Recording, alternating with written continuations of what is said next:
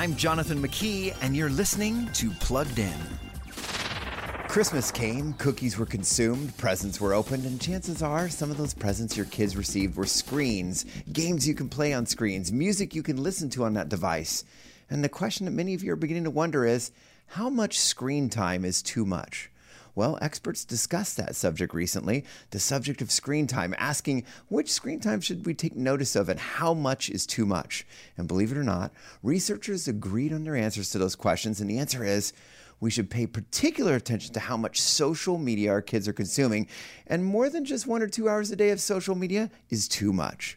Are you dialoguing with your kids about using social media in moderation and keeping devices out of the bedroom? For more about those screens in your kids' pockets, visit us at pluggedin.com/radio.